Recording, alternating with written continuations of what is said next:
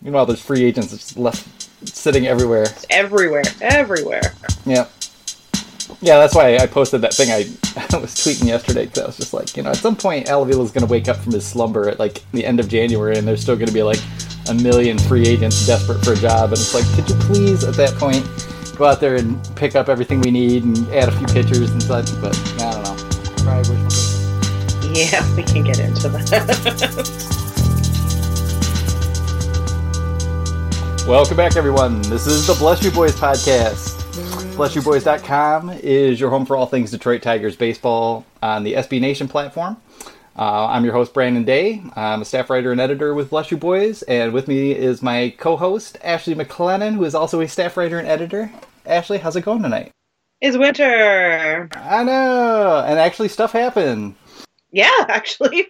It's like a reason to have a podcast. I was like, okay. I know, we were thinking it would all be like going into winter meetings. We'll like prep you guys for what might happen. But stuff has actually happened.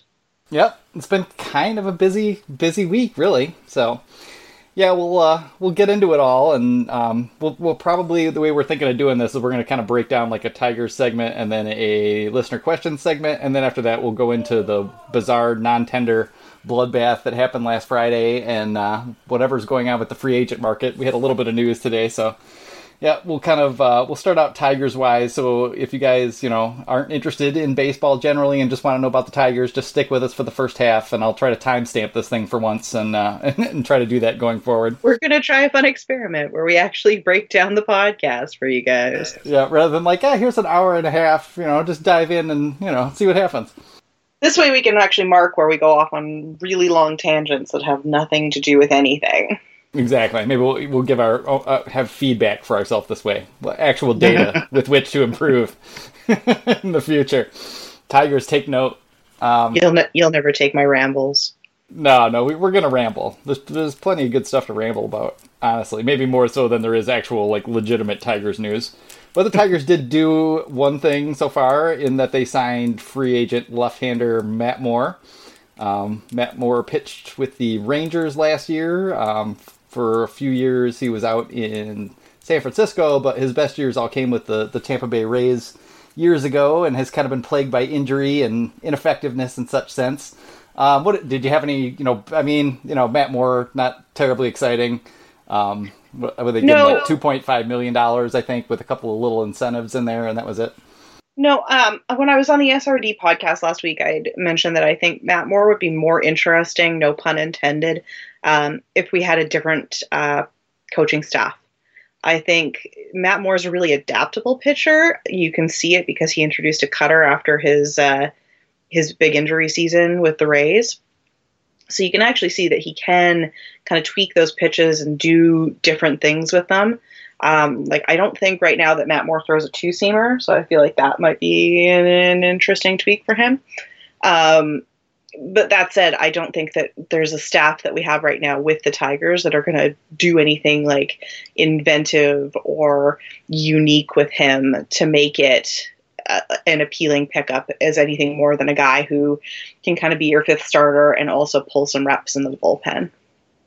Yeah, it feels like, I don't know, people were kind of comparing this to Francisco Liriano, but I kind of was thinking this was more of their Travis Wood move.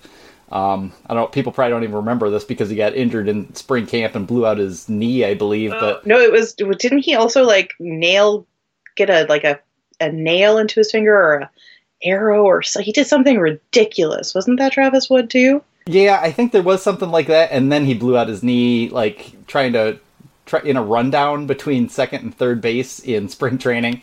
But that's right. Yeah, but Travis Wood was, a lefty, pitched for the Cubs for quite a few years, and he was a starter, but then they eventually started using him kind of the way the Tigers used Blaine Hardy last year, which was that he would start when they needed a starter, and then just transition over to the bullpen. And they seem to really want a guy like that. And I don't know if that's the front office or the coaching staff, but I kind of figured Matt Moore is sort of that type of guy. Like, you don't really want him out there trying to go 6 or 7 innings. If you said, if the Tigers were more kind of interesting and had the idea of at least 1 out of 5 starts, kind of using sort of a mixed bullpen day opener, some kind of a little bit more creative construct, he might be Yeah, I mean, he might be more useful in a role like that. I mean, I don't mind picking him up. He's a couple years past Tommy John surgery, and probably he's not going to get any more of his velocity back, but there's still a chance, especially if they use him mostly out of the bullpen, that he can throw a little harder. And he's sort of a rising fastball guy. He's only 29. And if you look at his average over the last seasons, he hasn't really lost a lot of velo. He's pretty much averaged about a 92 for the last, 5 years. So his velo is not bad. It's just that there's not much that he's doing with it.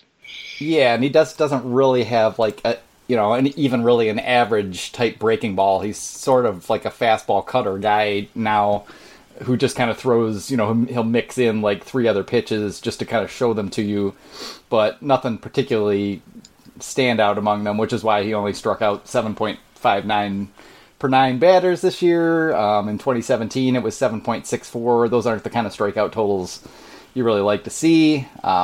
He's a little wild. He tends to walk somewhere around 3.5 batters per 9, which isn't good. But I guess the one reason I thought he might be effective is that, his real problem last year is that he gives up too many home runs. It's been getting worse for him the past 2 years. And pitching in Texas for a guy who's having home run problems is a terrible idea. So maybe moving him to Detroit, he does kind of tend to stay away from hitters, and maybe he can use the big part of the ballpark and kind of, massage his way to a little bit better numbers this year. But yeah, it's just kind of a weird signing. Like, I don't hate it or anything. But it's making me mad, but it's not like I'm sitting here going, Al, that is a genius pickup. Yeah, congratulations, Al. Like, there's nothing about it that makes me go, oh, that's an under the radar score. Yeah, there just isn't that much upside, and yeah, it is basically like adding another Blaine Hardy, but slightly worse.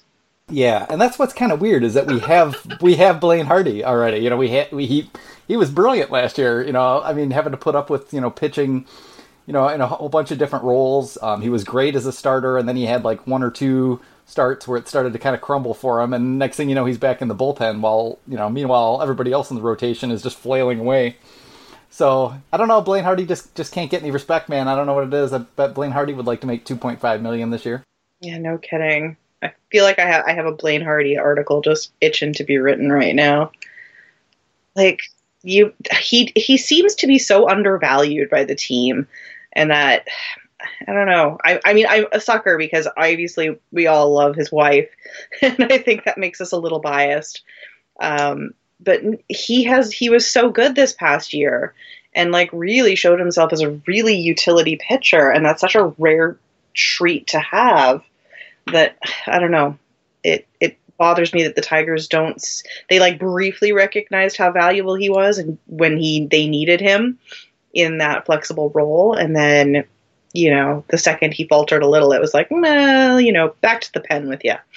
Yeah, and they didn't even use him as sort of like their late innings lefty. They just kind of dumped whatever leftover innings there were on him and used Daniel Stump, who's never done anything really to kind of handle the late innings when they needed a lefty in there. And yeah, I just don't really get it either. And I don't get why we need 2 of them. But Blaine Hardy, if we look at the 2 guys, between him and Matt Moore, Blaine Hardy strikes out a lot more batters. Like, Blaine Hardy's peripherals look like a legit pitcher, whereas Matt Moore's, you kind of squint and like, well, I could see how maybe this could help him a little bit or that, and could maybe make him useful again. But yeah, I don't know. There's not a whole lot of meat on the bone. It's a bit of a head scratcher. Like, to me, I'd say, like, why not just invest a little bit more time with Hardy and see if you really can, especially with the way we're changing things with that opener role, and he's such a good middle innings, like, long relief guy. Like, there's just so much you can get out of him. I don't know why. I don't know. It's not like they've dropped him. He's still going to be here, but I feel like they could be utilizing him better and more. Yeah, and I think as far as Matt Moore, it's just, like, maybe the timing is more odd than anything. If a guy like that is left sitting around in, early February and you snatch him up to have him compete for a job in camp, that kind of thing makes sense. Signing him now, I was just sort of like, well, okay. They must really think they see something there that's going to be good. So, okay, take your shot, Tigers, I guess, and we'll see how Matt Moore works out. Yeah, we'll see what happens come spring training, I guess. Yeah, I mean, it's pretty inconsequential. Less inconsequential was the Tigers non-tendering catcher James McCann and relief pitcher Alex Wilson. I don't think, it was no surprise that James McCann was probably on the outs. We've been talking about it since the middle of summer. I think we beat all of the major beats to that one. Yeah, by a good bit. Yeah. Yeah, because we've been talking about replacements. We've been talking about, and this isn't just like I know a lot of them are my pieces, but it's not just like an Ashley vendetta against James McCann. And I'm not surprised they non-tendered him. I think when I read the quote that I read, and I can't remember if it was Anthony Fennick or Lynn Henning who wrote it, that I think it was Lynn, that the general reasoning for the drop was that James McCann was very focused on improving James McCann's numbers rather than it being a general, how can I help the team? And that doesn't surprise me. Like that vibe, that doesn't shock me at all. And it seems like a pretty reasonable explanation, honestly.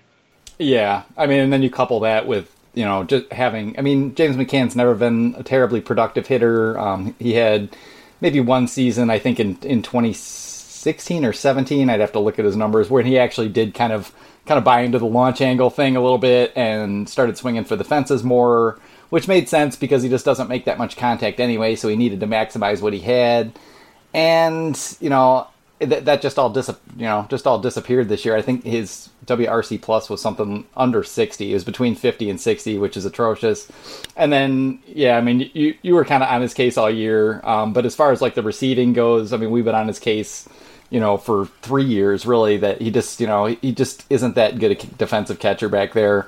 The Ausmus regime criticized him publicly. The Gardenhire regime criticized him somewhat publicly this year about his work with the pitchers, and you put all those things together. Was he has other fingers? Yeah, he has other fingers he can call. My favorite. He doesn't have to keep calling for a fastball. He has other fingers. Yeah. That was a pretty classic Guardyism this year. Yeah, among many. So I don't think any of us are going to particularly regret James McCann being gone. He was only due to make $3.5 million in arbitration. Which under normal circumstances is pretty reasonable for a backup catcher. Like it's a little on the high end, but not bad. But the way teams are treating it these days, like that's James McCann is a guy who's probably going to get either a minor league deal with with the hope of a team like keeping him as sort of their third catcher, or he's going to get $1 million to be a backup someplace that has a left-handed starting catcher. It seems like that's about all there is for him at this point. Yeah, good luck to him. Yeah, me too. I don't have anything against James McCann. Seems like a decent dude. Nice little family. Best of luck to you. But I kind of in our show notes, I kind of like let's try to think of like some like what were James McCann's best moments and stuff. And I pretty much drew a blank, to be honest. There was one walk-off home run he hit this year. There've been a couple walk-offs that were kind of fun moments for him. It was fun, like the first year when he was gunning down a lot of base runners and being tested. The throwing out on the bases his first major league season, where he was like beyond rookie limitations. Wow, I spoke English right good there. right goodly statements in English. His first full season, it was really impressive because he had something like the 46% caught stealing that first year. Yeah, or something. Just it was high like that. It was real good, and that was exciting. You were like, okay, yeah, he's not the best at the bat, but oh man, this is a lot of fun to watch. And it just got less fun to watch. Yeah, it did. And he's 29 now.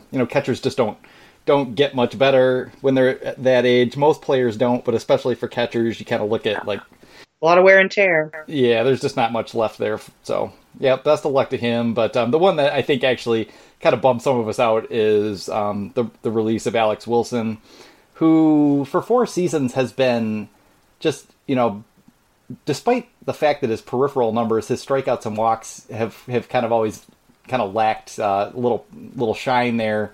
He's gone. I think he's thrown 200. What was it? I've got the article. He's thrown 264 and 2/3 innings of with an ERA of 3.20 over 4 seasons with the Tigers, which you would think would earn you some interest and some loyalty. And he was only going to be due $2.8 million this year. But it just feels like, the Tigers are just not going to keep anybody who costs any money and isn't, young enough to expect them to be either part of the future or at least a trade piece. And we would just, a lot of people were like, well, why didn't they trade him for something? Well, guess what? Nobody wants to trade for Alex Wilson, despite the 3.20 ERA and 264 and 2/3 innings, which tells you a lot about where we're at as far as the way teams are valuing players these days. But yeah, it's just kind of a drag. Alex Wilson's been a very solid part of that bullpen. He's been a leader down there, like a legitimate leader who gets on people, who checks in on the Tigers' pitching prospects. Guys like Matt Manning and Bo Burrows, I know, have talked to him about things, and he's checked in to see how they're doing in the off season. He's just kind of a committed guy to the organization, and kind of a warrior too. Like we've seen him try to pitch through some crazy things. Yeah, he's broken ankle. He's had all sorts of ridiculous shit happen. Yeah, fractured his shin at the end of the 2017 season on a comebacker, and tried to get back on the mound and pitch. He's a crazy man. So it's just kind of a drag. He had grown his beard back, which helped me a lot to come back in the fold. No offense, Alex, but. It's just kind of a drag. I understand they weren't going to pay, $2.8 million for a reliever unless they were great. But yeah, it's just kind of a bummer, and it leaves a bit of a hole there. Whereas, I assume that the reason that they added him to the list of non-tender candidates is because they need that spot to try to, either pick up a minor league free agent or for the Rule 5 draft, or just to add one of the myriad cheap free agents that are going to be available eventually. But it's just kind of a bummer, and I do hope he finds his way to a team that's a little bit better, because he's in his 30s now and probably doesn't have too many good years left. So it'd be cool for him to pitch for a contender. So maybe it'll work out for the best. I agree. I'm kind of bummed about it. I really didn't. I'm not saying I was shocked by it, but at the same time, I was like, well, that one doesn't make a lot of sense. Non-tendering James McCann, it's okay, we have other options. You can also pick up a cheap free agent for a season. There's quite a few catchers on the market right now. But Wilson, I'm well, we still need a bullpen. We don't have the just in case John Hicks and Grayson Greiner situation in the bullpen. You still need guys out there, and he was a reliable arm. And to me, that's not a huge contract. I don't know. I get where they're trying to get cheap, but how cheap are you going to get when you're not signing Alex Wilson for 2.8, did you say? Yeah, I believe that's it. Yep. 2.8, but you're going to go out and pick up, Matt Moore for $2 million. Yeah. How much more benefit is Matt Moore going to give you? Yeah, it's weird. Matt Moore has I could see Matt Moore having a little more upside maybe, but as far as who they are and what you can expect, Alex Wilson would be expected to outpitch Matt Moore next year without a whole lot of trouble, even if Moore's a reliever. So yeah, it's just weird. I had him on my list of guys who I thought might get non-tendered along with McCann this summer, and everybody kind of shouted me down, but it just feels like anybody who costs more than the league minimum isn't a starting pitcher and doesn't have, either trade value or is young enough to expect them to get better. They're just gonna lay waste to all those guys. But it's just baffling a little bit, because they've got a whole bunch of guys on the roster who we kind of know aren't valuable to them, aren't particularly useful, and aren't going to get better. I mean, we've got Ryan Carpenter, we've got Mikey Matuk, Daniel Stump isn't particularly exciting in any way. They've got enough guys that they could have cut some other people loose and kept guys who were a little bit more effective, but we'll see. In their infinite wisdom, they've decided to do this, and so hopefully they find an adequate replacement, because the bullpen has Green and Jimenez and Hardy, and there's a few other interesting guys like Verhagen and Victor Alcantara. Those two guys had good years. Again, isn't he? Yeah, they did pick up Lewis Coleman again on a minor league deal, so he'll be at Toledo as a little bit of insurance. He wasn't bad last year. I wasn't yeah. He wasn't like a Daniel Schlereth, where every time he came onto the field, I wanted to flip my TV over. Yeah, exactly. You wanted to go mad panda and start throwing stuff off your desk? My first life of baseball tweeting, so much of it involved screaming at Schlereth and at Jim Leland for ever putting him in games. Yeah. Can we just do better than that? We'll take that.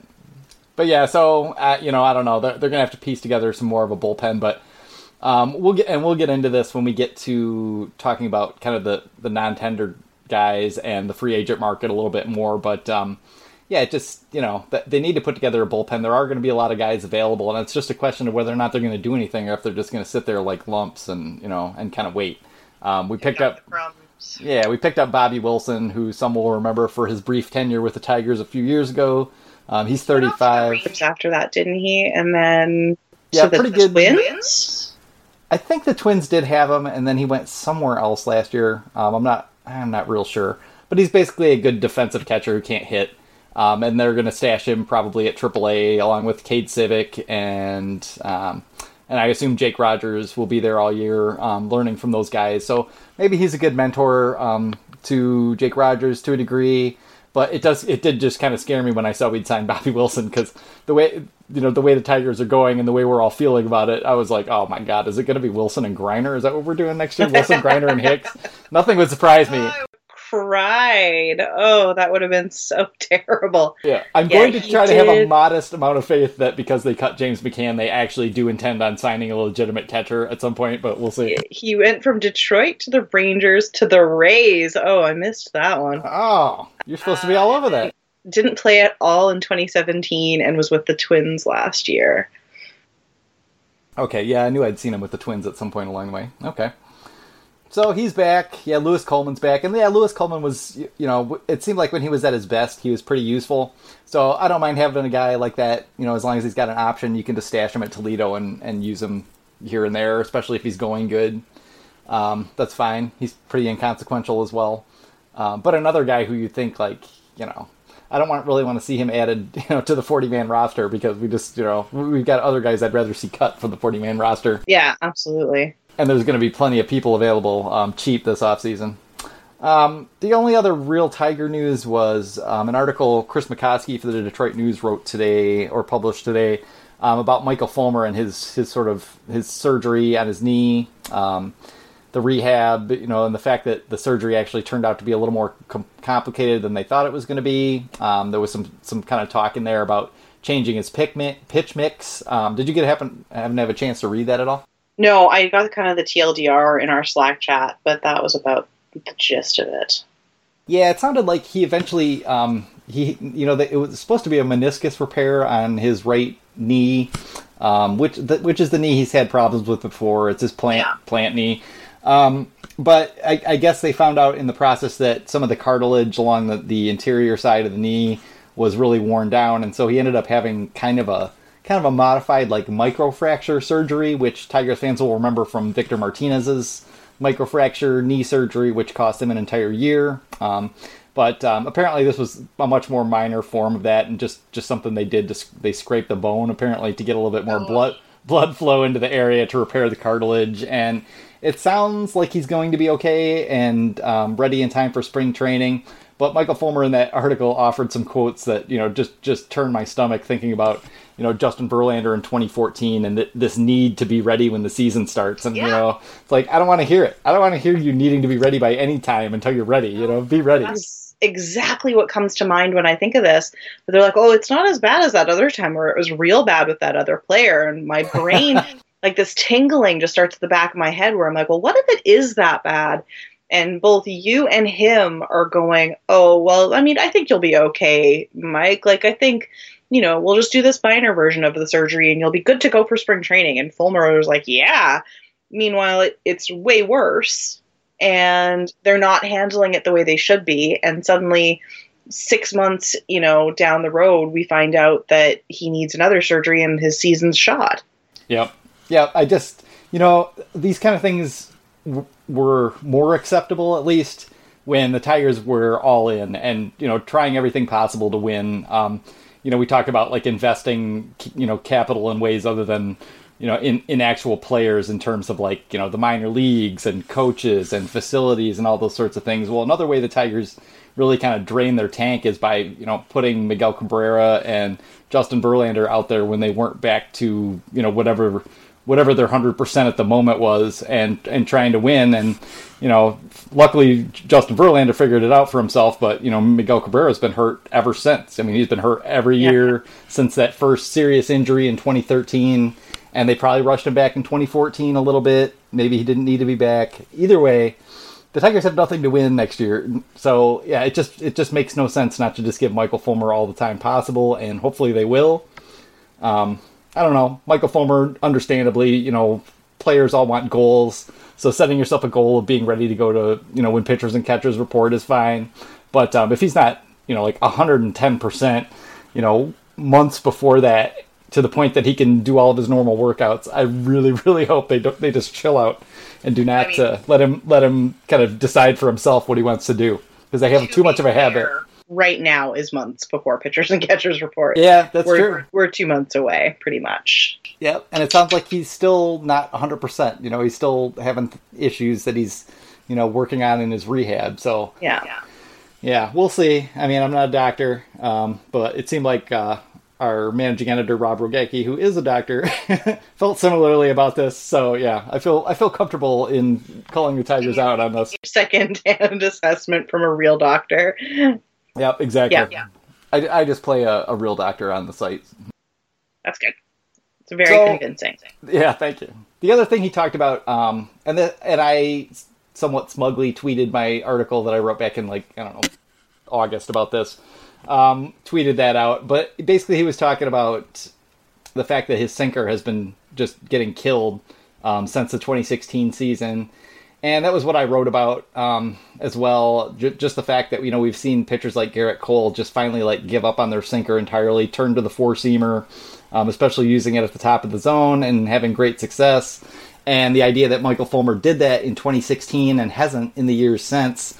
So hopefully the fact that Michael Fulmer seemed to recognize that was part of the problem and that they needed to move away from the sinker more, I also thought was promising. It just made me think, okay, someone's actually looking at the data there and figuring out that his sinker is getting murdered and that they should probably go away from it. So hopefully they've got a plan. Tiny analytical win. Yeah, exactly. It might be a tiny analytical win there. We'll hope. And the pitching ninja, actually, I think it was either him or our friend Adam tweeted an old GIF that I never do that. I did it. But that the pitching ninja had put out there of Michael Fulmer's curveball back in 2017, because every once in a while Michael Fulmer throws this curveball and he gets a ton of spin on it. It's a nasty curveball, and I kind of can't figure out why he doesn't try to use it more, but maybe he just hasn't, just doesn't feel comfortable, or that he can control it and throw it consistently. But that would be a welcome development, to see Michael Fulmer throw a nasty curveball on top of everything else, because the slider it doesn't get hit hard, but it just doesn't get enough whiffs. So, yeah, so there's hope there for Michael Fulmer still. And it's funny because Michael Fulmer is 25. Michael Fulmer has plenty of time left. But he is. He's still only 25 right now. Oh my God, he's a wee baby still. Yeah, a lot of guys aren't even getting into the league at this point. So, I feel like sometimes we look at Michael Fulmer and think God, he's failed all these years. All the early promise has faded. Blah, blah, blah. He's going to be 26 next year. so there's still plenty of time. Yeah. So he's still, to me, a part of the Tigers' future. Yeah, I think so too. I think he can be. And I still feel the same way about Boyd and Norris. At some point, if someone's willing to overpay for one of the three, hey, great. But if they don't, then you've got three, at least roughly league average pitchers, hopefully. And hopefully one of them or two of them or three of them can do better than that. And then you've got a ton of pitching prospects coming in, and we should be all set for pitching at that point without having to go throw $140 million at Patrick Corbin, who Ashley hadn't even heard of until today. Just tried to out me there. I don't know what I when it comes to baseball, that I'm, out of the loop. But I dare you, any one of you listening, to give me the top 5 pitchers in the Diamondbacks organization when you write about 2 AL teams. Yeah. Because I looked him up and I was like, oh, okay. And then, because I'm used to reading baseball, used to reading BREF, when I pulled him up on Fangraphs, and I'm not used to the Fangraphs pitching layout. So I'm looking at his numbers and I'm like, oh, okay, I kind of get why this guy's so valuable. This is pretty exciting stuff. And then I realized I was not looking at his ERA. I was looking at his walks per 9. And yeah, that's very different statistic. So when you're like, how have I never heard of this guy that's got like a 2.12 and a 2.38 and all these wonderful numbers year after year? No, Ashley. He's okay. Yeah, he was Yeah, he was garbage for years and just recently figured out. So I think you can be forgiven. I only know who he was because of fantasy baseball and the fact that every year for like 3 years he's one of those guys who everybody's like, oh, maybe this is the year that he figures it out, and then he never does. But this year he really did. So yeah, kudos to him because I had barely paid him the slightest attention either, and then all of a sudden it was like, oh yeah, he's the top free agent on the market, and oh, he's signing with the Washington Nationals. What the hell? And to be fair to me, I could name at least 2 of the 5 starting pitchers for the Diamondbacks, but not Patrick Corbin. Yeah, I know. I mean, Greinke and I can give you a Robbie Ray, but that's about it. Yeah. Who else? Let's see. Zach Godley, and then I don't know. Taijuan Walker had Tommy John surgery. I don't even know who else is pitching there. But anyway. Yeah, exactly. Yeah, the Diamondbacks are not our study. So, yeah, and actually the West teams in general, I find I just tend to know less about. Like, I watch a lot of Dodgers games late at night. I don't know if I'm going to keep doing that because Vin Scully is gone. But I used to I'll put Vin Scully on and listen to the Dodgers game and, just have it on MLB TV or whatever when I go to sleep. But baseball ASMR. yeah, it kind of is. Yeah. And I mean, it's not quite Bob Ross levels or, but all the other weird things I found, like the meditation teacher and writer John Butler from England. Oh, excellent ASMR. So yeah. That guy puts me to sleep like nobody's business. Buy all of his merchandise. Oh, God. Yeah. So that's pretty much it. I mean, the Tigers haven't really done a whole lot else. There haven't even really been any rumors except for some hilarious, fake ones that my buddy Jed on Twitter keeps harassing everyone with, that they suddenly decided to sign Bryce Harper. But, yeah. So what we're going to do, we'll turn to listener questions, and then we'll, after that, we'll get on into kind of the free agent landscape and just, what the hell is going on, and is anyone going to get signed? Are people going to get paid? Is there going to be a giant caravan of desperate gypsy veteran baseball players who are pretty good wandering the country? Yeah, wandering the country looking for a job in February, because it seems like we might be headed that way. All right, so question number 1 comes from Steve Butts on Twitter at SteveB5477.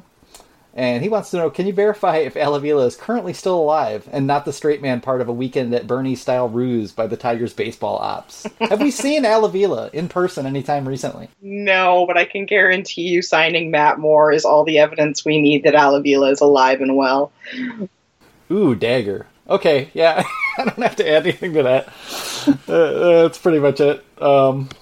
Yeah, I'm not sure how we would tell the difference whether the Tigers are dead or alive if they're doing things or not, because a lot of the things they're doing are just sort of like... I mean, if he's wandering around winter meetings with sunglasses and being flanked by 2 much larger men, I think we'll have our answer. But I think Al is just fine. Yeah, I think so. If he wasn't, Lynn Henning would have told me by now, right? Exactly. They have lunch every day. Yeah. Peter K. Frogtown Tigers. What an interesting handle. I don't know. He's kind of sounds like a jerk name. Kind of a sketchy looking character too from the picture. Have the Mariners had a better rebuild in 3 days than the Tigers have had in 1.5 years? I'll hang up and listen. I'm gonna say no. I feel like Dipoto hasn't gotten a lot of really good return for what he's done, but I also don't think he's done yet. Yeah, he's never done, is he? No, I feel like he's not going to be happy until he's managed to trade and then trade back Malik Smith and D. Gordon somehow.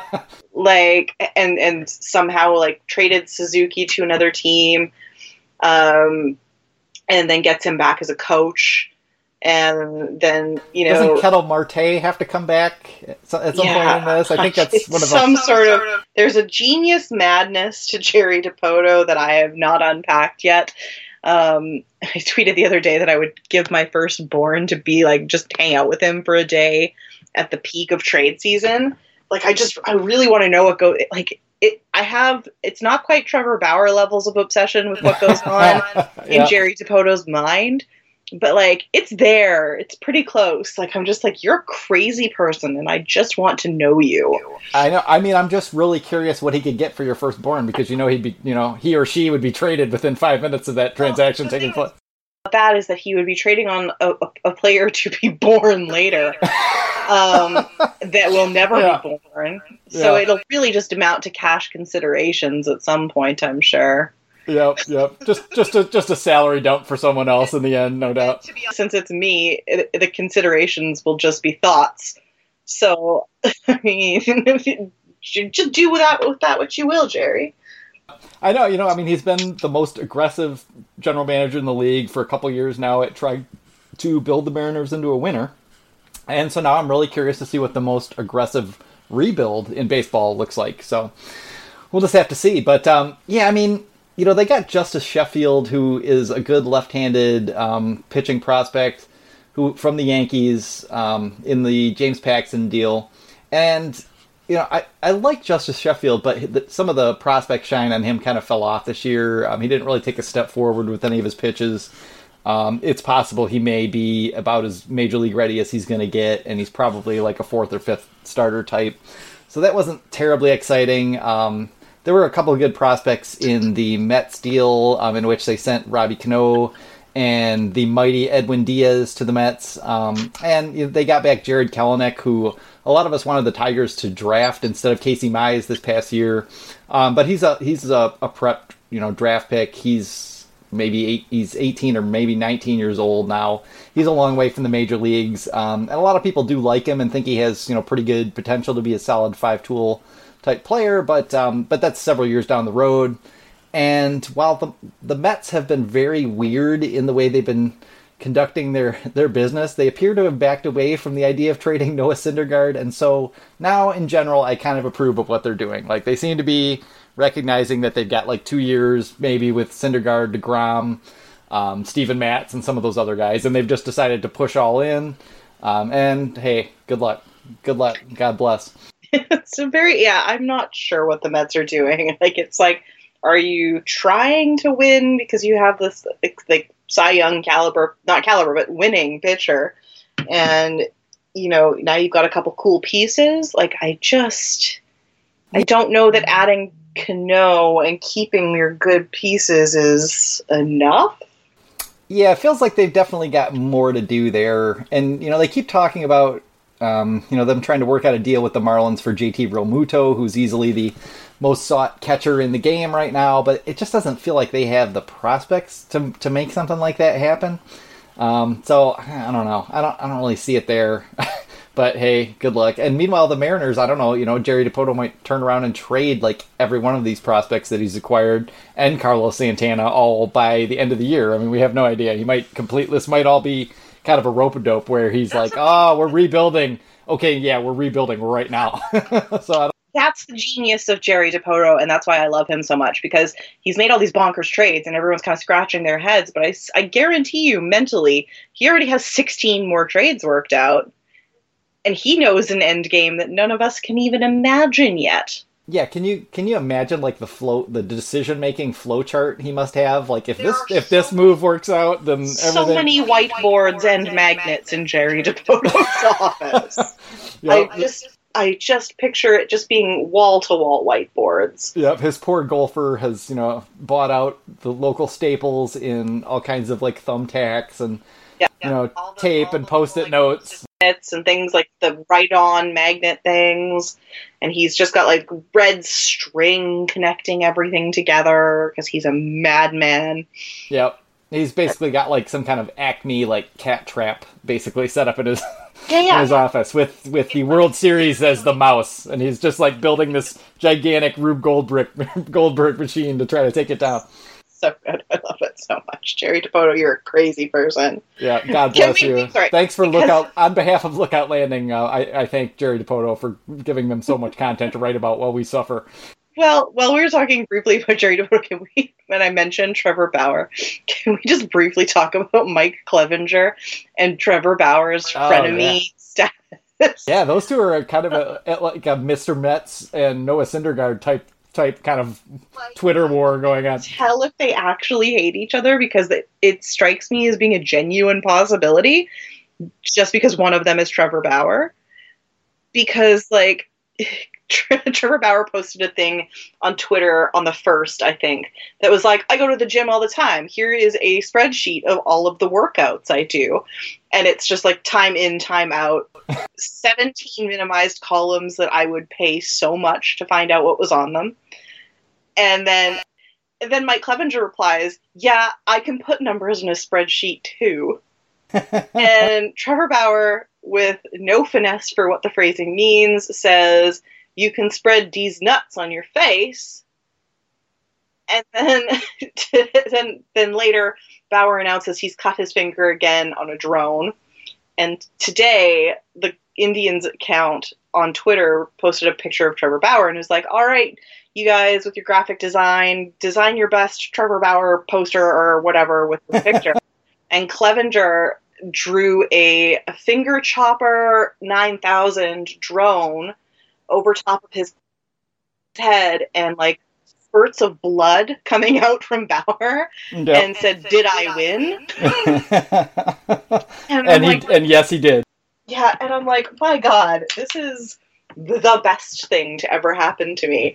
Like, truly, I said this last year, if the Indians transplanted every single player on that team to any other team, they would suddenly be one of my favorite teams. I can't like the Indians, but man alive, are they just fun. Yeah, they are a fascinating group. I mean, you got Lindor and Ramirez, who we all like.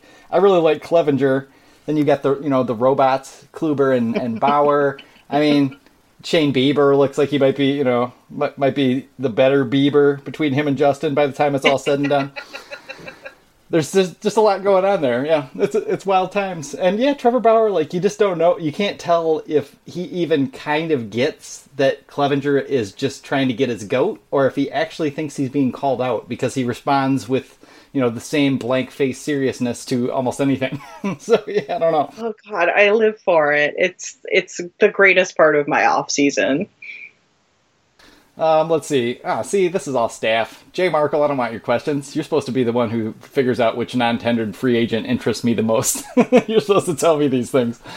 I don't really have, honestly, like, a huge interest in the Rule 5 draft. Generally, I think, it's very rare that anybody comes out of the Rule 5 draft, sticks with their team, and becomes good. But if there's one guy I am interested in, it's the shortstop Richie Martin, who I don't know if he'll fall to the Tigers with the 6th pick in the Rule 5 draft. He might not, but he's a pretty good defensive shortstop with a lot of power potential, but still needs to work on his hit tool. And he's got the size of like a third baseman. I mean, he's a big boy. He looks like he's going to crack. So I don't know. That's a guy who, if the Tigers could get a hold of him, I could see them picking him up and thinking like, okay, we'll work him out and see how it goes. But I think for most of us, we would hate the idea that the Tigers would just throw someone in at shortstop like that to keep them the way they did for Victor Reyes all last season. If Richie Martin can play good defense, maybe it's worth a shot to see if you can land a guy who's, possibly going to blossom into a legit big league hitter. But yeah, that's about it. There's a couple pitchers who are interesting, but I'm just I didn't really see a whole lot that interests me, and usually that's why those guys are in the Rule 5. Yeah, no, I fall asleep every time that gets mentioned. Which Tiger? Okay, Field Diamond, our buddy. Which Tigers prospects are likely to see some big league action next year? And okay, that's basically the gist of the question. I think you're probably going to see quite a few. I mean, Kristen Stewart is probably just a lock to start in left field, I would assume. Yeah, I think we'll see him. I think Rogers will probably be September call-up. Yeah, I think so too. Yeah, and then maybe Daz. I could see Daz getting a September call-up, and probably Willie Castro as well. You might see a lot of sort of the better Tigers prospects finally kind of their position prospects kind of debut late in the year. which would be fun. That would be a lot better September than we've had the last 2 years. To see some of those guys show up. It's possible Isaac Paredes, too. I mean, that's the best hitting prospect in the Tiger system, and even though he's only 19, he's already kind of wrecked shop at Double-A. He's killing it in the Mexican League at the moment as we speak, and it wouldn't surprise me to see him jump to Triple-A sometime in like June next year and just mash, in which case, you don't want to ruin his service time clock, as gross as all that is, but the Tigers could call him up late in the year as well, and then just kind of sit him on the bench in 2020 for a few months and make sure that they squeeze an extra year out of him because, like all MLB teams, they're sadly broke and living on a very tight budget. Yeah, there's no money in the coffers, friends. Yeah. As far as pitchers, I mean, you're going to see a lot. You'll see Spencer Turnbull probably get some starts and maybe even move into the bullpen in a relief role for part of the year. You will probably see the reliever Zach Houston in a role like that. You might even see Beau Burrows by the year end. I don't think you're going to see Casey Mize, but Casey Mize could probably start at AAA to begin the year, and you just never know. If he pitches well, it's possible. So you're going to see some of those guys. You might see Kyle Funkhauser. There's some pretty good pitching prospects.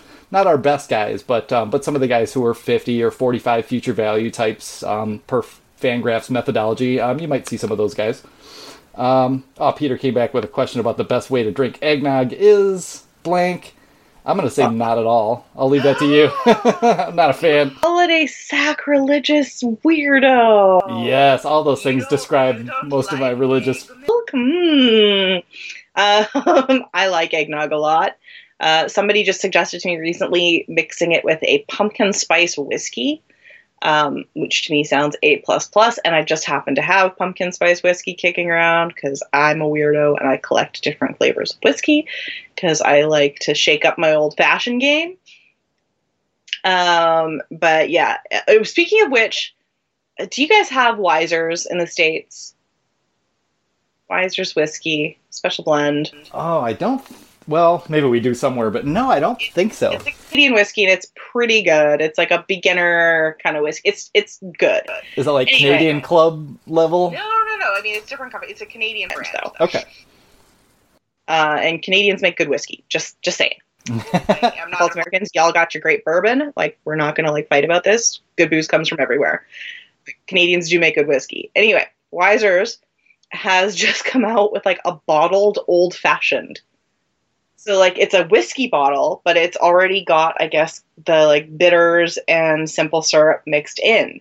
Oh, yeah, pre-mixed, ready to go. All you do is pour it over ice and add a garnish. I'm curious to try it, because I'm a bit of an old-fashioned snob, and I saw a bottle of it, and I'm like, what is this witchcraft? Yeah, I do like an old-fashioned, but I'm always suspicious when the ingredients are all put together in a convenient way. Convenience scares me, yeah. Is a mixed drink in a bottle ever going to be quite as good as one I can mix myself, where I like maybe a little bit of extra bitters, or maybe I like a little bit of sparkling something in there sometimes, yeah. I'm a crazy person. But... Yeah, and sometimes when all those ingredients are together for too long, they sort of lose their edge. Yeah. One of my favorite tropical drinks is a painkiller, which has two kinds of rum, light and dark. You've got pineapple juice, you've got coconut cream, you've got a little bit of nutmeg, or you can use cinnamon that you put in the top. And I've had that, and it's great. But then when you buy, I've seen places that actually sell the whole thing kind of together, and it just looked gross. I was just nah, it's all creamy and it's all sitting in there too long. It's best to have everything kind of separated and then just throw it together really quick on ice and drink it. Yeah. There's some advice for you young fellas, young girls out there. Somebody else asked about Seattle. We don't care about Seattle, okay, Craig? I don't want to talk about the rebuild anymore, those jerks. It might be my fault because I think my pinned tweet is related to the Mariners. Yeah. So I'm pretty sure I've duped a lot of people into following me, thinking I am strictly a Mariners fan. Nope, these are devoted Tiger fans actually still, who just do not have any Tigers questions because we're all mentally broken. I am real sad about Gene Segura, though. Yeah. Gene Segura's a good player. Another thing about Seattle, since people keep bringing it up. I didn't want to talk about Seattle. There's kind of a lot of, kind of tension over there. It seemed like John Segura and Dee Gordon kind of hate each other. Yeah, I heard somewhere that was kind of the impetus for the Segura trade, and my immediate reaction was like, no. And then I'm like, wait, why did we trade Prince Fielder?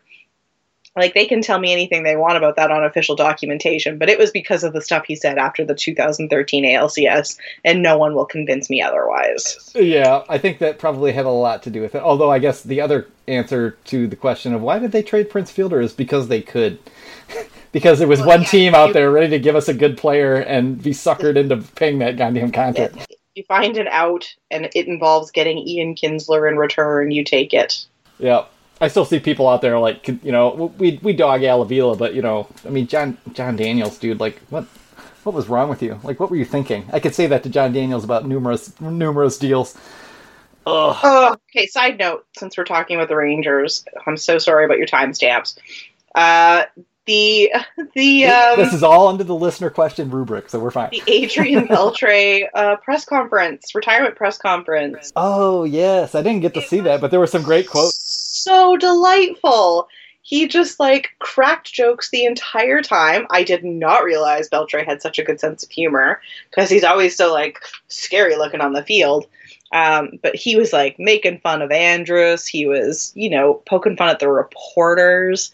He was there was a reporter there from Korea, and she asked him how he would respond to fans that were sad he was retiring because they wanted him to keep playing. And he jokes, I don't even think he was joking. He's like, well, you want me to respond in Korean? And she's like, no. Oh God, you don't have to do that. And he's like, oh. And then later on, he's like, I knew there was going to be a reporter from Korea here, so practice my Korean. And then she wouldn't let me use it. I was like, oh my God, I love you so much. Yeah, the thing about him is he had kind of a stern face, and that was sort of part of the game and part of the playfulness with him is to be the serious, angry one while everyone was trying to touch his head. But oh my God, Adrian Beltre it was just a lot of fun. Yeah, I love that dude. He was so good, and I first ballot Hall of Famer, 100%. Yeah, no doubt. Man, it was so fun to watch that press conference. It sets a bar for retirement press conference. We kind of thought, it'd be kind of emotional. We've come here with a lot of these before, and he's like, "Well, you guys want me to get foggy-eyed here? I'm not going to cry. I've made a right decision. I feel good." He's like, I have tens of millions of dollars, and I'm still in great shape, and could actually still play if I wanted to. He was real honest about it. He's just like, I want to spend more time with my kids, and I want to see them grow up. And I'm like, bad respect, man. You've earned your money. Now go sit at home and drive your wife. It's absolutely crazy. Yeah, please find a hobby quickly, Adrian Beltre. I like how he will not coach. He does not have the patience for it, he says. Oh, yeah. I could see that. I believe. Yeah, he kind of punked John Daniels as well by, when he went to announce the fact that he was going to retire to his GM. He told him, listen, I've decided I'm going to play again next year. I'm going to give it one more year, and the Dodgers offered me, $8 million, and I took it. And John Daniels is standing there staring at him with his jaw dropped, all blank face, not knowing what to think, before Beltre kind of let him in on the joke and just kind of started laughing. So, yeah, having fun till the end. Yeah, it was just a classic dude. And yeah, it does sound like it set the standard for press conferences being fun to watch. Unfortunately, apparently Ian Kinsler was still just very sleepy and. I know. I feel bad for that, but he was sitting in the front row, and he was the most well dressed person there. The only person I think wearing an ironed button down, and he, honest to God, looked like he had fallen asleep in the front row. I know he was looking at something on the floor or lower down, but from the way they shot it, it 100% looked like he had fallen asleep. Oh wow, yeah, that's great. Yeah, I still track Ian, so yeah, I've been kind of seeing they've been doing a lot of War Stick promotion. Daniel Norris was in a photo shoot with Kinsler, and I can't even remember who else it was, but there were a couple other players. So yeah, it seems like they've been flying around and doing that. Upton is in there, Alex Avila, Nick Castellanos. There's a couple guys that are War Stick guys now. They're definitely building their brand. Yeah, I want to say he converted a couple of Red Sox guys last year. Obviously, Upton and him are really, really close friends and played with the Angels together. So, yeah, it does seem like it's going pretty well over there. And that's cool. The Tigers themselves are just all in, workout mode on, like, Instagram and everything. Like, everything you see is, Joe Jimenez and Daniel Norris and Shane Green posting motivational messages and little workout clips, and Miggy's posting workout clips left and right in between coaching his kids and doing all that. It's been nice to see how many kid videos Miguel has posted this offseason. Like, he needed to just, like, get his family life right, spend good time with the kids, get healthy, and seems like he's doing those things, so here's hoping.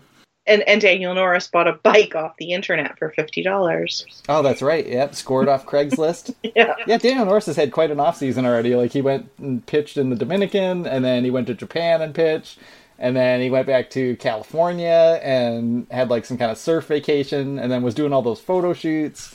Yeah, he's been getting around. The last couple of things I've seen, though, he is at that performance, what is it, Perfect Performance? I don't know, it's called Peak Performance, P3.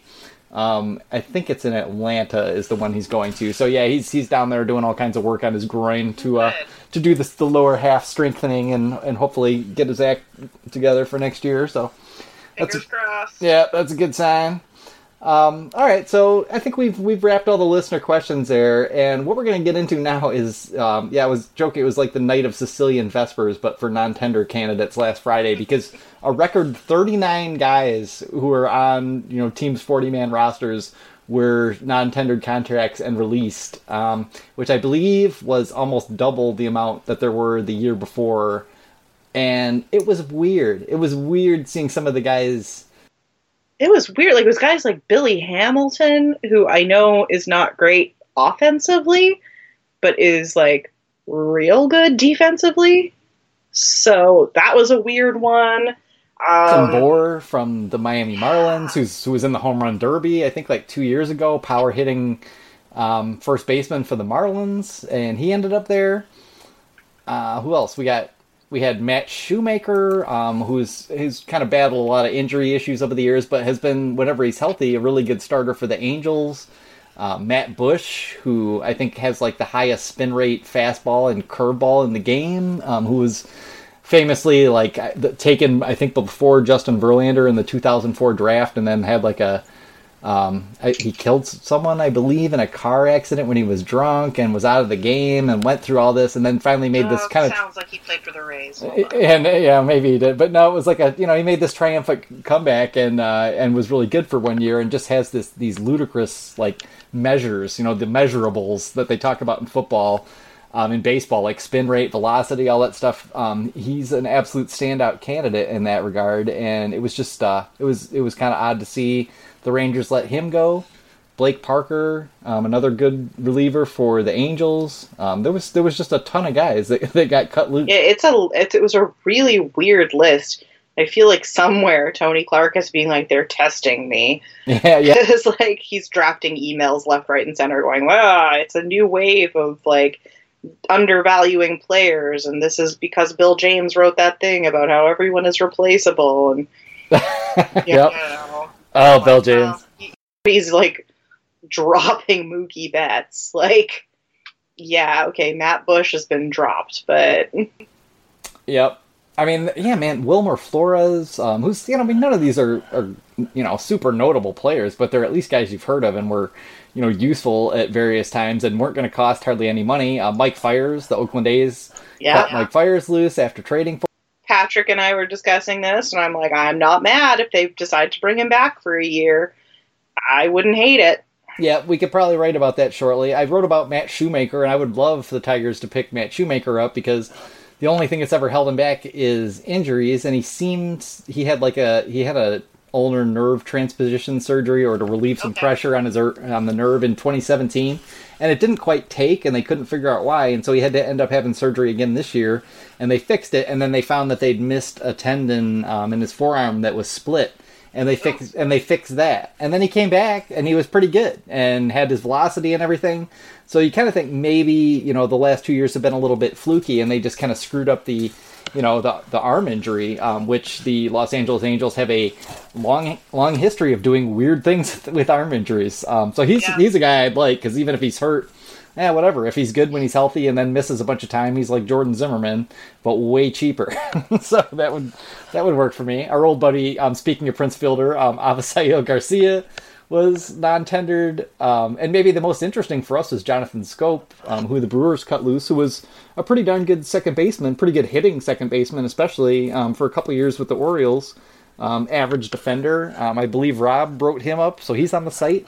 But yeah, there's a lot of usable players out there.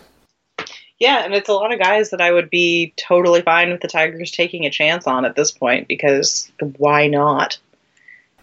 Yeah, we have the space for it, and we have, at least 4 or 5 guys who are just never going to do anything on the roster, and even though they don't cost much, like we were talking, like Ryan Carpenter, I'd rather try one of these non-tendered guys and see if they can kind of get their mojo back, because most of these are guys who just didn't have a good year, and the team doesn't want to pay them, whatever it is, $3 or $4 million in arbitration, some minor amount for the most part.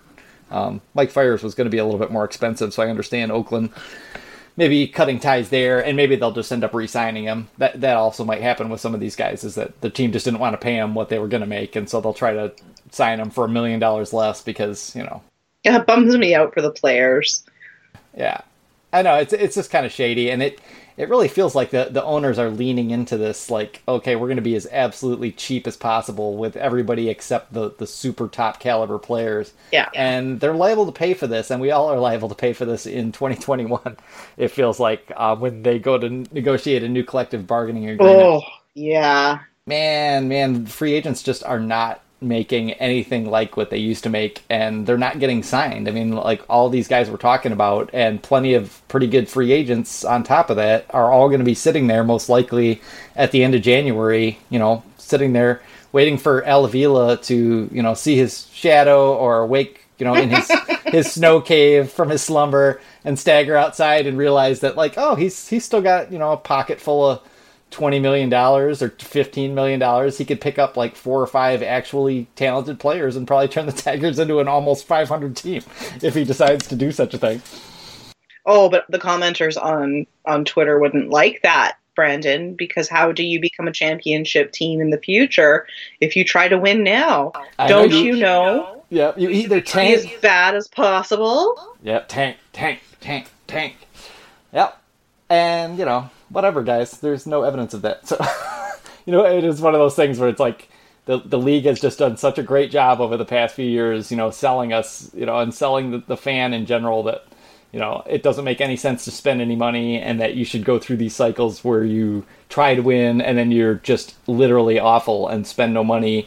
What kills me about that idea is that the Tigers could barely spend money and still be a significantly better team than they were last year. Yep. Yeah, it just wouldn't really take that much. If you look through shortstop, second base, catcher, the 3 positions on the field that they really need, a starting pitcher and a reliever, you can probably fill all that with, non-tendered candidates. You could pick up Tim Beckham at short, Jonathan Schoop at second, maybe sign just rebuilding the Orioles. Yeah, exactly. Take them. I'm all for Weeders, so we're just really... Yeah, or Maldonado. 2014 Orioles. Yep, and then you just pick up, Matt Shoemaker, Matt Bush, and, maybe Mike Fiers, and you've got a way better team than you do. And, if that team happens to get boosted by some of the young guys at Toledo actually, taking a step and being good, you just never know what might happen. I think that even in that scenario, like, the absolute best is probably that they squeeze in somewhere around 500, but... There just isn't that much benefit to tanking, and it's just too bad that people have kind of been convinced that there is. The first round pick is nice to have, and the extra bonus money, but at the end of the day, like, even first round picks are like 50-50 shots to even be an average major league player. It's just not like other drafts, and if anybody out there is like a big football fan or into the drafts and other sports, baseball just has nothing to do with it, with those things. It's much more like hockey, in that you've got to have like this huge diverse set of players at all positions who are good and young, just to get like a couple, just to get a few who actually work out. So yeah, I don't know, it does feel like a lot of people are being sold a bill of goods out there.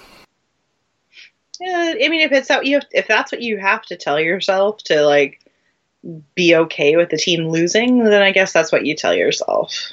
Yeah, but it just feels like, it's, trying to, like, justify something you can't control rather than just, nobody wants to watch winning games. Yep, exactly. I mean, nobody wants to go around being mad all the time, but you don't have to be mad. It's just a fact of, the Tigers could be doing a lot more, and unless they do, we're going to yell at them on the site. Like, that's just going to keep happening. So if you're one of those people who keeps getting mad at us because we're talking crap about the Tigers and giving them grief for their cheapskate ways, well, I got news for you. It's not going to get any better for you, and it's not going to get much better for the Tigers either, probably. So, yeah.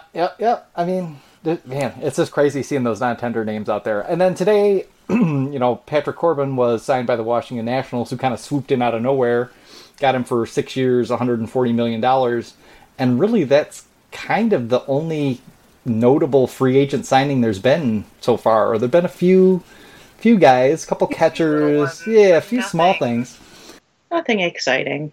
Yep. Meanwhile, we've already talked about, 2 major trades. The Phillies are still trying to, make a trade for someone. The Mets have made big trades, and the Yankees picked up James Paxton. And meanwhile, we were all kind of looking at this offseason thinking like, well, there's a lot of good free agents out there. You've still got Bryce, and you've got Manny Machado, and you had Corbin, you've got Nathan Eovaldi. There's quite a lot of guys. Dallas Keuchel, Charlie Morton, and none of these guys are getting the faintest sniff. And that's to some degree to be expected because we're not even to the winter meetings yet.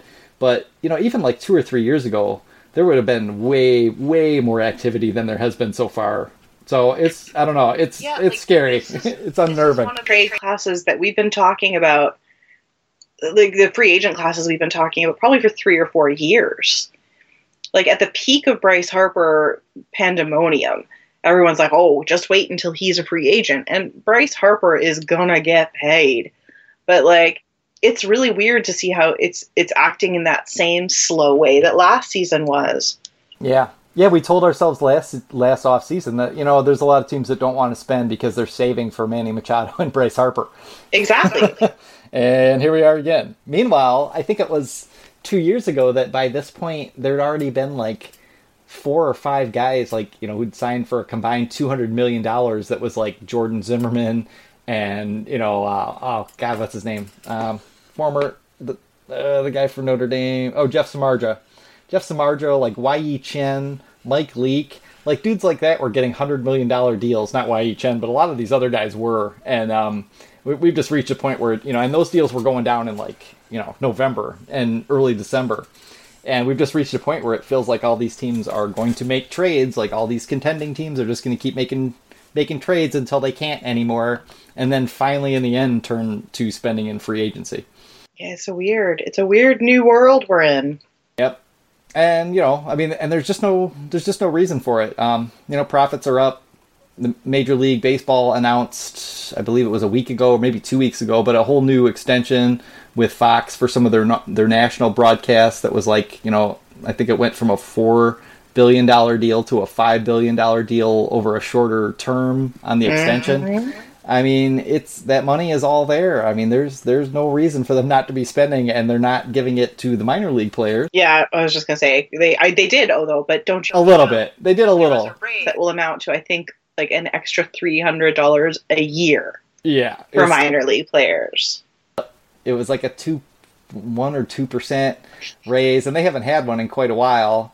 And then at the same time, obviously, like they're not lowering ticket prices. So yeah, just in general, I mean, we're heading down a bad road here, where the share that the players get of revenue is collapsing, and for a long time it was held at about 50% when the former LBPA union head was Don Fair, who was around all the way from like the strike back in the 90s all the way until I think like 2000. Maybe 8 or 9, somewhere in there. Like all that time, he would never allow a salary cap of any sort, and kept that same kind of ratio where it was like a 50-50 split. And yeah, the players are rapidly approaching 45, and it might go lower than that. And while we're not terribly concerned about the major league players and how much they're making, it just shows the kind of rampant greed that's going on among a lot of teams, and just kind of that betrayal of like the former, kind of compact between fan and team, where like, the team is going to try to win and the owner's going to spend enough to at least give them a chance, and not just sell you a bill of goods that, oh, well, just come down to the ballpark and drop your $100 a person and sit here and watch this crap for us. And yeah, that compact just feels like it's in serious jeopardy right now. So I don't know. It's ugly, and I'm dreading the collective bargaining agreement negotiations in 2021. Well, especially I think the MLBPA signed Tony Clark to a 4-year extension. Yeah, they did for some reason, which tells me they want to keep him around for the next CBA, and maybe they think he learned his lesson last time when he kind of got outfoxed and gave away the house a little bit and only got like, chefs and and stuff in return. They wanted chefs in clubhouses and planes to help, with player nutrition and stuff. Like, they got that. They got all these weird kind of minor quality of life concessions. Shoes, Brandon. I know. And, they had to negotiate. It's a big win. Yep. To get one weekend. Is that what it was? No. It's like full time now. Every player can wear, as long as it represents one of the colors of the team's jersey. And it can be a solid or combination of the two, or it can be, I think, black or something along those lines. Oh, that's just sad. That's just sneaky, because, that's the kind of thing that, like, unfortunately, young guys who already have, a decent amount of money and don't realize how they're about to get took are like, oh, well, good. That's like a nice thing. I can finally wear these shoes, because, of course, it's super annoying that the league has these kind of restrictions in the first place, let alone the way the Yankees go about things. I don't blame you for not wanting to go there, Patrick Corbin. Make you shave your head. I thought he was a big Yankee fan.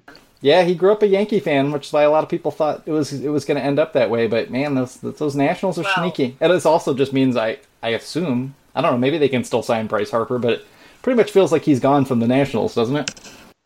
I would assume so. I think if you're putting a contract that big out there, I think they made their offer to him and he said no.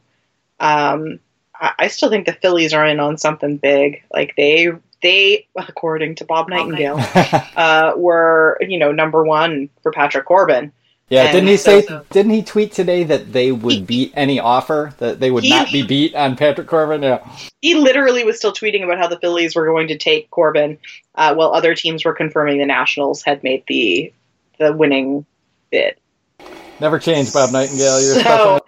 But I know the Phillies have basically already said that they're not only willing to spend, they're willing to spend stupidly. Yeah, the owner said this. So bless their hearts. I think that one of the big ones is going to go there.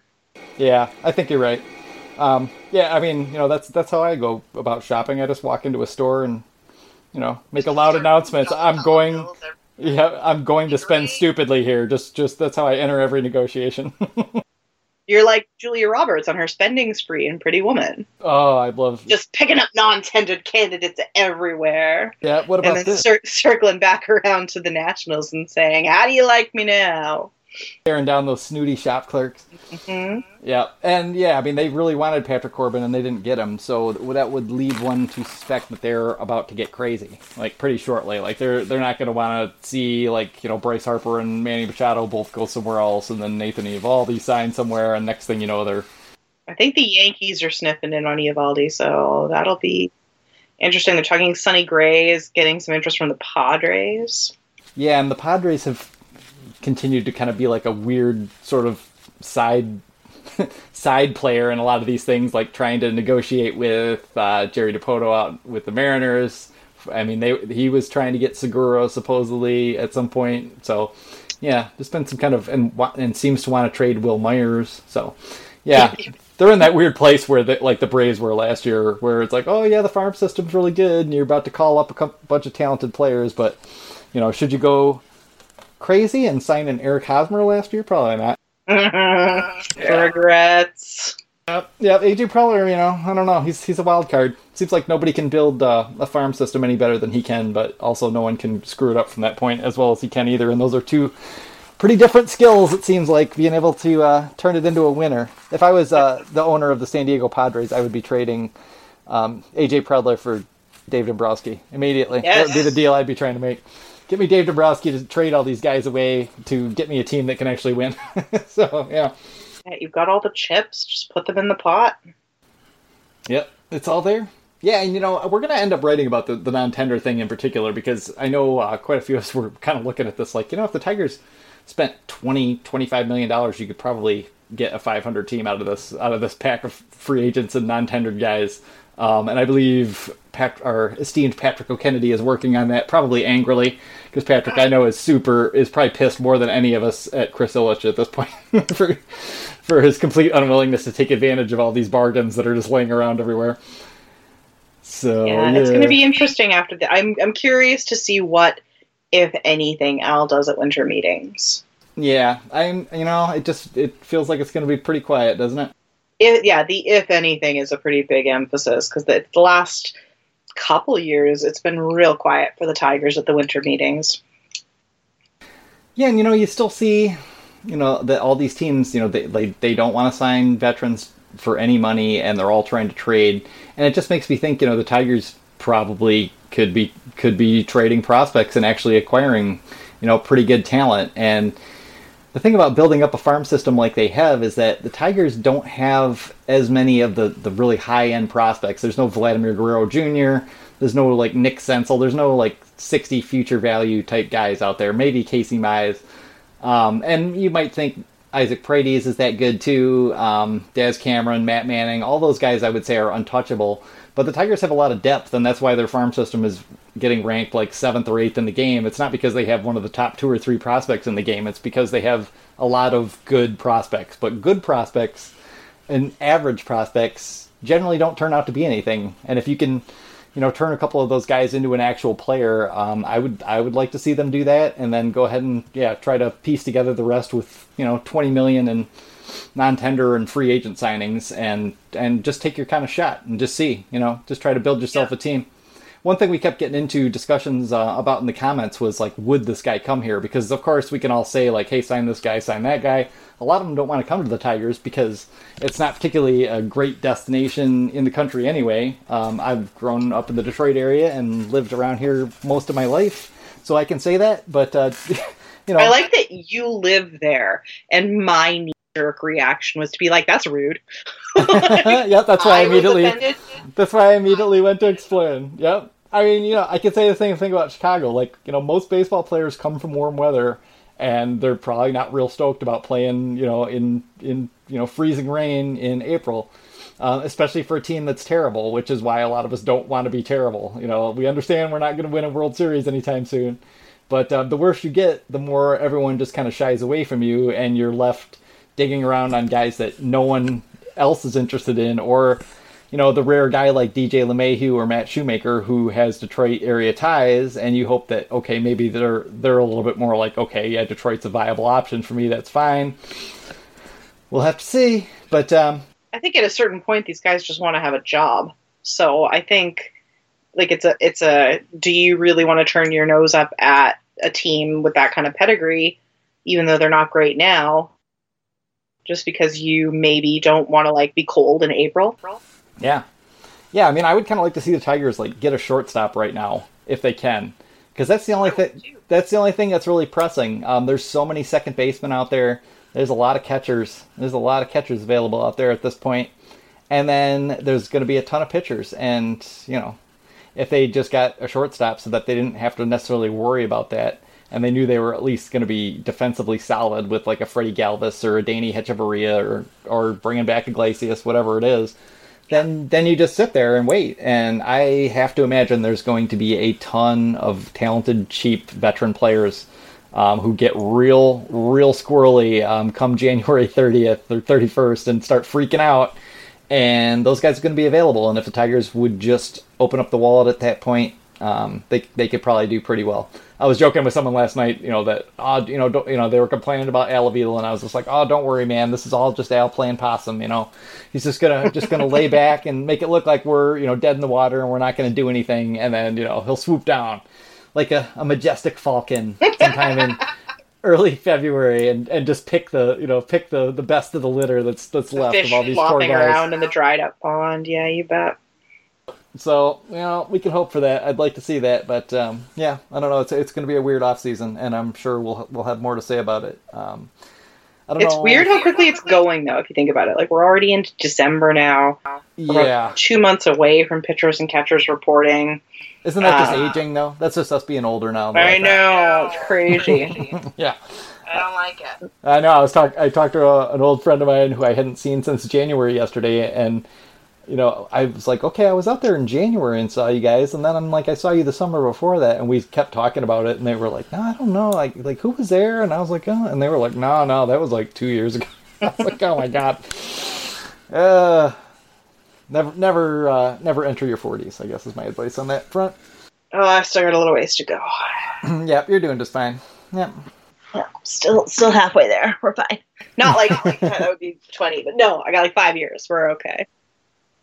Yeah, actually, I've loved my 40s, but yeah, it just feels like time is flying by. And yeah, you're right. I was kind of like, oh my god, how much time is there until pitchers and catchers report? And it's like, that's about 2 months. That's not too bad.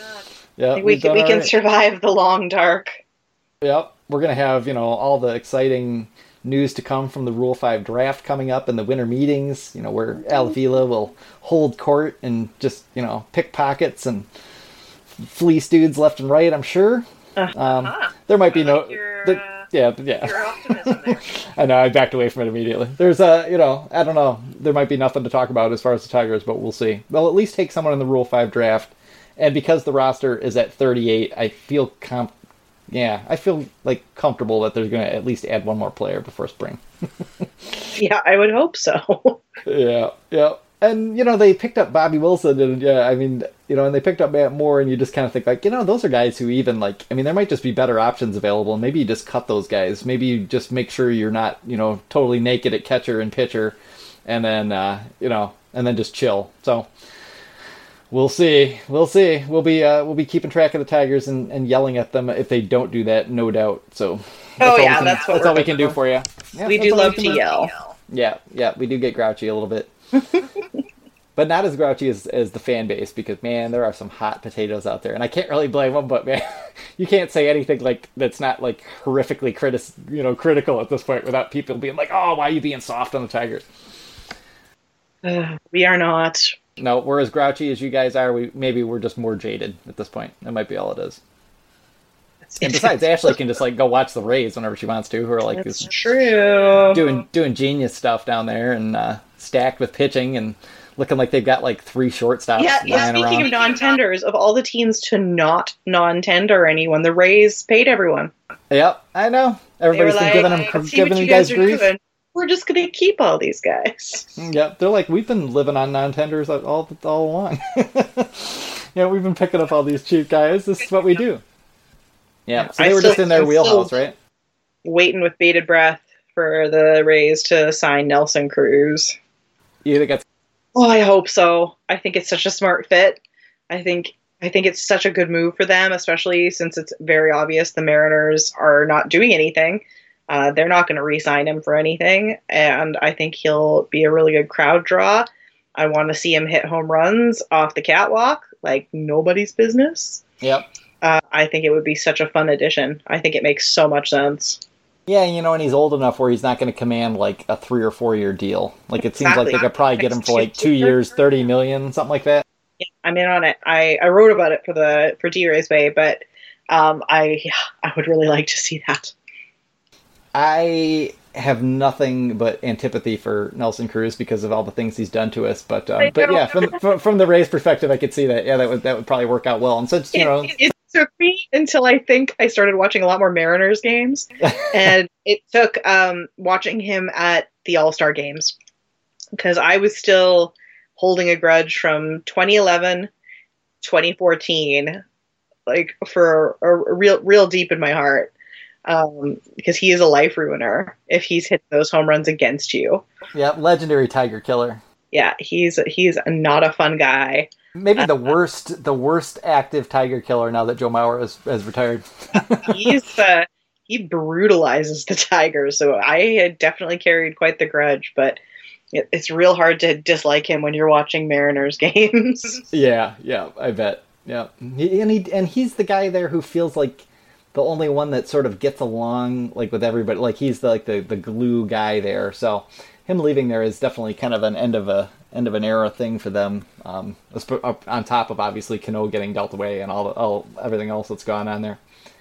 You know, the one thing about the Mets deal that I came to think, because at first I was like, what in the bloody hell are they thinking? Like, you could sign a second baseman, like Brian Dozier or something for 2 years, $16 million, and then just sign a couple of relievers and you'd be fine and wouldn't have to trade your farm system away. But it all comes down to Edwin Diaz, who, you look at what Aroldis Chapman was worth 2 years ago. Edwin Diaz is a guy who could be that good. So if he stays healthy, maybe the Mets were a little more right than I thought they were. And if they don't trade Noah Syndergaard, well, okay, then some of this is starting to make some sense. There might be some hope in the new GM's office. It's just gross to me though. The National League East is the most interesting division in the game all of a sudden now. Oh yeah. Oh. I don't like that. I don't like that one bit. I like that every other team is just look at all these cool trades we're doing. The Marlins are look at our new uniforms. That's what we've got. It's our offer. Yeah, either that or, how much we did for this fine JT Realmuto, who is kind of the only reason to watch that team at this point. Yeah, we'll see.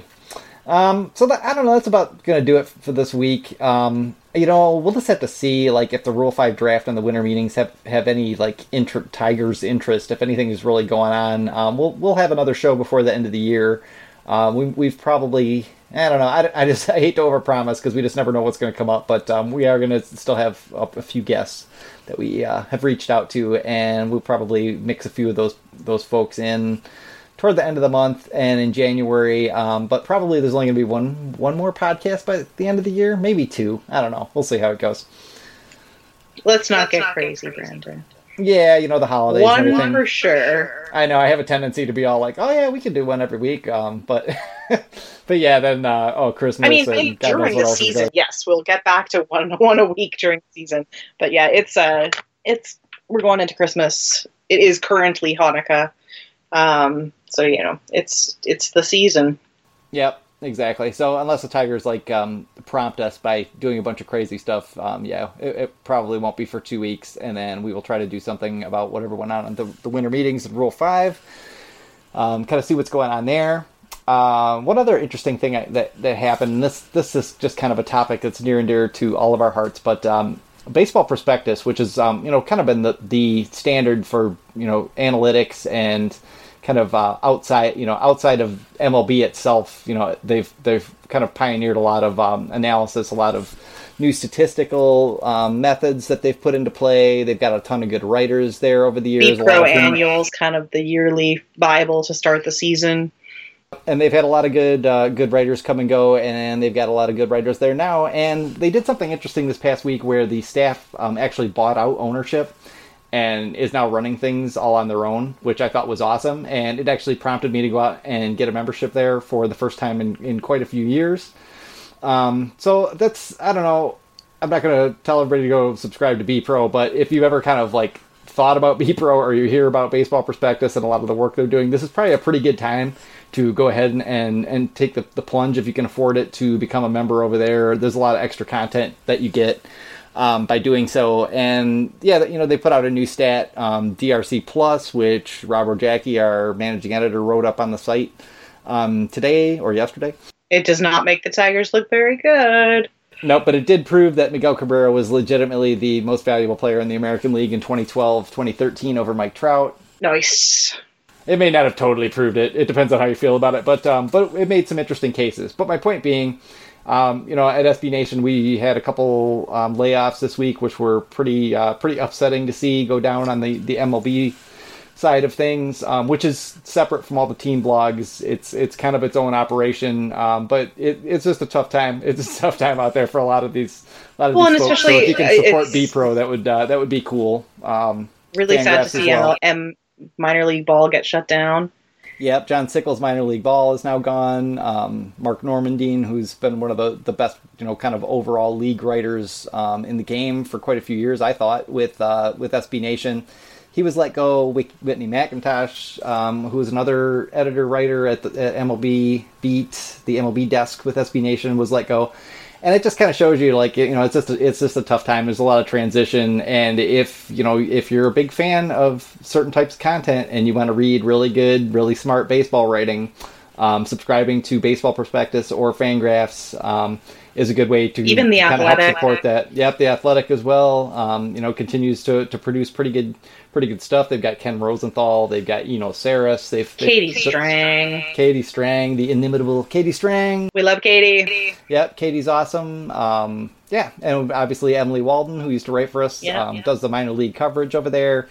So we're buddies with those people, and we just this isn't for us necessarily. It's just something we care about. So if you're out there and you're thinking of something that you want to do good toward the end of the year, or a resolution for next year, supporting the kind of content you want to see in sports journalism is as valuable as doing so kind of in mainstream journalism. So put a membership to something on your Christmas list. I asked for a Sabre membership for Christmas. Oh yeah, we should get you that. I know, because I can participate in the bio project. Yeah, that would be kind of cool. That is kind of the reason to do so. Yeah.